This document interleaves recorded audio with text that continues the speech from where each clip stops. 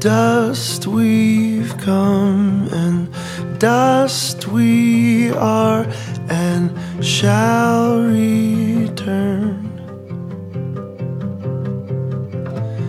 Be still, my soul, and let it go. Just let it go. Glory to God.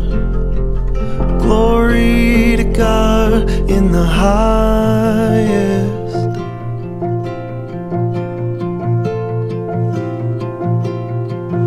Glory to God.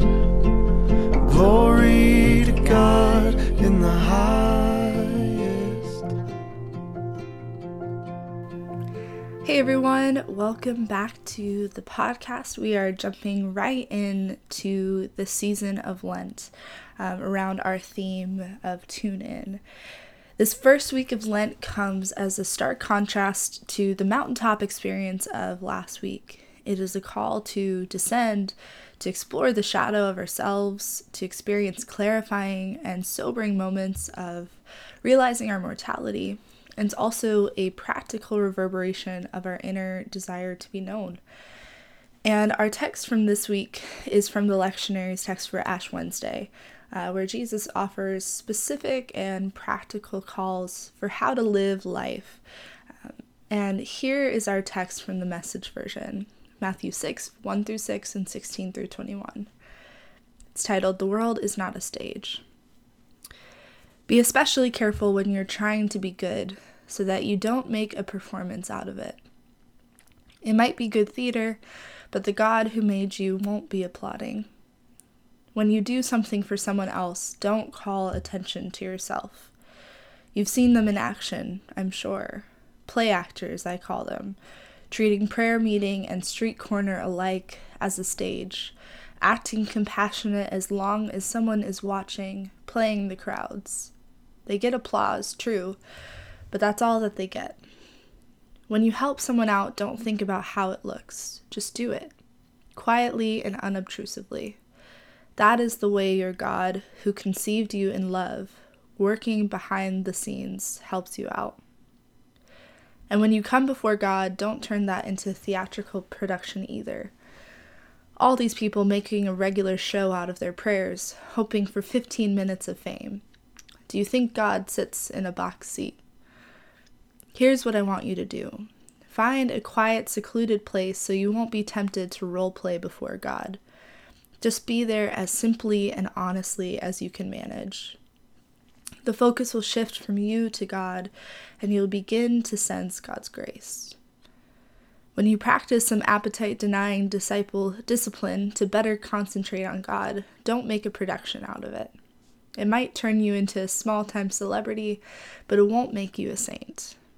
If you go into training inwardly, act normally outwardly. Shampoo and comb your hair, brush your teeth, wash your face.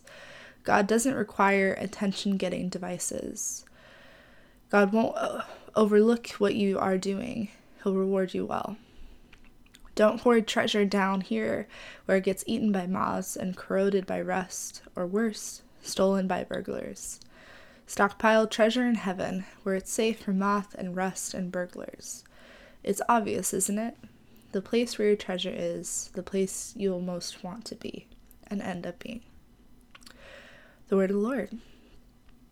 So we gather this Sunday and more traditionally on Wednesday for this liturgical use of ashes, which the practice itself dates back to Old Testament times, that ashes were a symbol of mourning, mortality, and penance. For instance, Mordecai and Job both express moments of mourning and repentance through this tradition of wearing a sackcloth and ashes as a public display. When, towards the end of the first millennium, the discipline of public penance was dropped, the beginning of Lent was seen kind of as a general penitential season, and so it was marked by sprinkling ashes on the heads of all. So this dates back at least to the 8th century. And we are constantly, I think, fighting a desire to do things right, which is a subjective, quote-unquote, right. Somewhere along the way, we were taught of a religion of performance rather than a spirituality of presence. And there's a great amount of undoing that you might currently be in the midst of, whether you realize the depths of it or not. And so it, I think, is a bit ironic that we are given this text around humility, around doing practice in secret, on this very public day of creating this mark upon ourselves, whether that is to mark yourself a Christian or a follower of Christ, however you differentiate those two, and also as a sign of our mortality. Without realizing it, we make thousands of decisions every day, right? Decisions to turn off alarms, to step to the right so as not to run into someone walking the opposite way, to send that message or that email. The list goes on and on.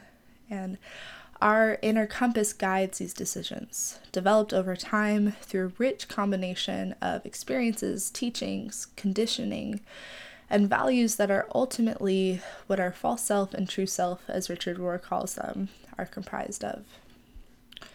Most people's daily ethical choices are not between a total good and a total evil, but between various shades of good, a partial good that is wrongly perceived as an absolute, or even evil that disguises itself as good. That's this false self. That this small self is separated from God, that it's insecure, always trying to make a place for itself. It gets tangled up in roles and identities and masks. This is the self that judges and compares and measures itself against all others. This is the self that takes offense, that is worried about doing something to get to God, to be deserving, to be acceptable. And then on the other hand, we have what Richard Rohr calls the true self, right? That our small self is in union with God, that's never not connected to God. This self is infinitely secure, knows it belongs, and cannot be offended. It cannot be thrown out of presence. We think our job is to get from, small self to God, when in reality it is trying our best to figure out and differentiate between this false self and true self. That our real job is to awaken or to tune in that this is our reality. And there lies, I think, the ironic paradox that Ash Wednesday calls us to consider our own deaths, that we are no more than dust taking up space on earth for a cosmic second, yet we make a mark on our foreheads declaring to the stage of the world that we are something. We are no more than dust, and yet we have the same chemical compounds and components that make up stardust. Called to be humble in the text, yet called in practice to display ourselves openly. We're also part of a religion of love, and yet it has been used for violence.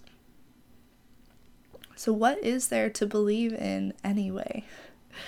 I think this is a true question. You might hear even in my tone, I think the exhaustion that sometimes we get to when we're trying to consider what is there to believe in anyway.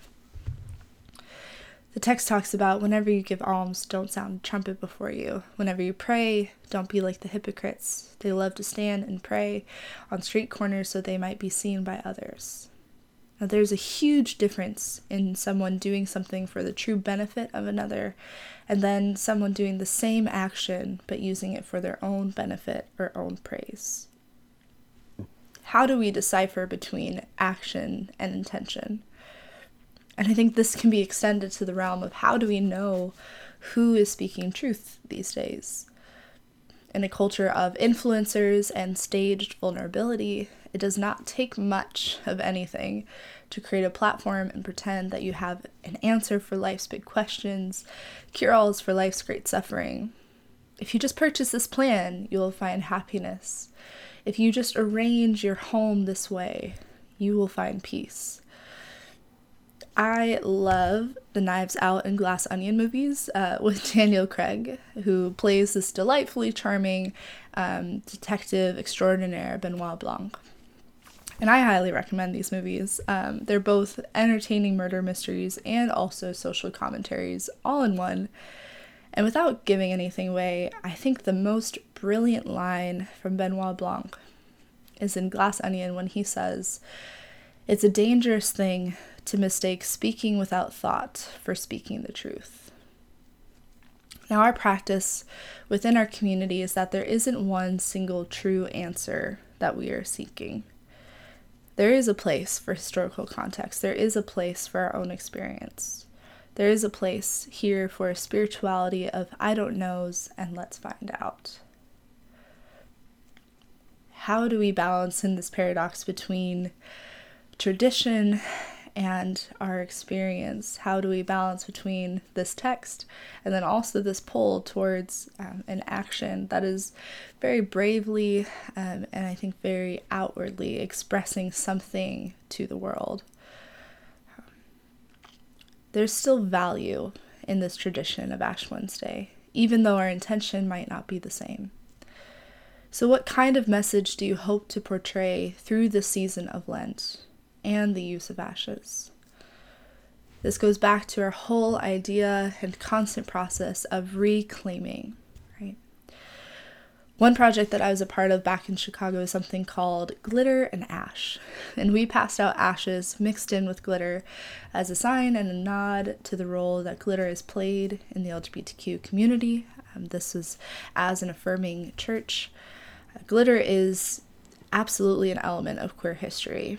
It is this gritty, scandalous sign of hope that we are conspicuous and we want to be out past, maybe the lines that have been drawn before. And so there's this quote from the creators of Glitter and Ash, where it says, "Glitter is like love. It's irresistible and irrepressible. Any contact and it's all over you. Try to get rid of it? You can't. Want to put it back in the bottle? Good luck. Ashes are an in-your-face statement that death and suffering are real. And the glitter will be a sign of our hope, which does not despair. The glitter will signal our promise to repent, to show up, to witness, to work. Glitter never gives up, and neither do we." I love this blend of ash and glitter because I think it is, again, with both, we get a more full picture of why the tradition of Ash Wednesday is still important and how we can balance between allowing it to be a humble reminder of our own mortality while also signal a sign of hope that as we descend in this season of Lent, we might truly find something that helps us push forward. So how do we recover an inner compass, guiding star that isn't based on experience of the world as a stage?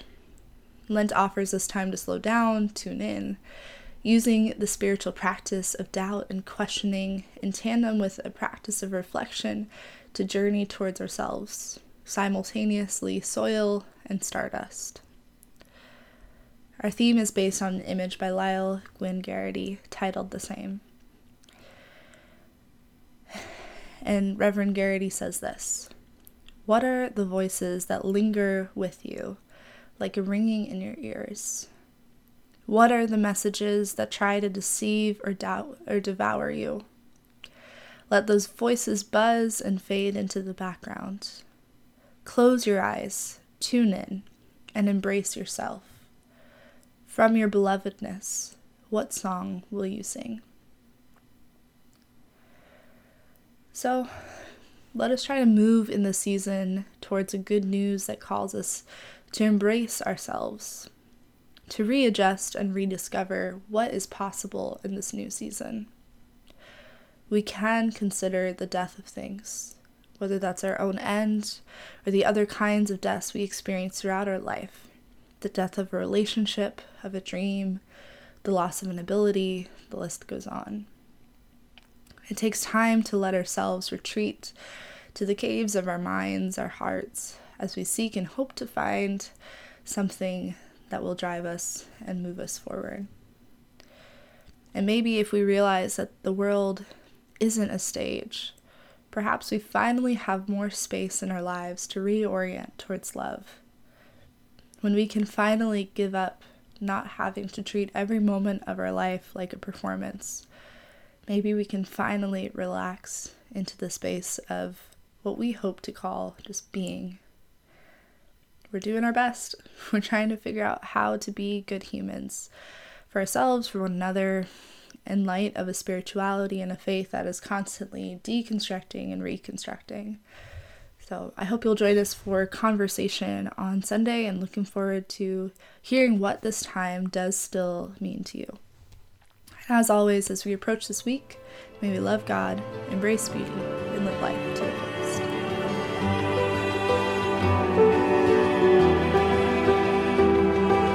Reduced it to its edges, suck the marrow dry.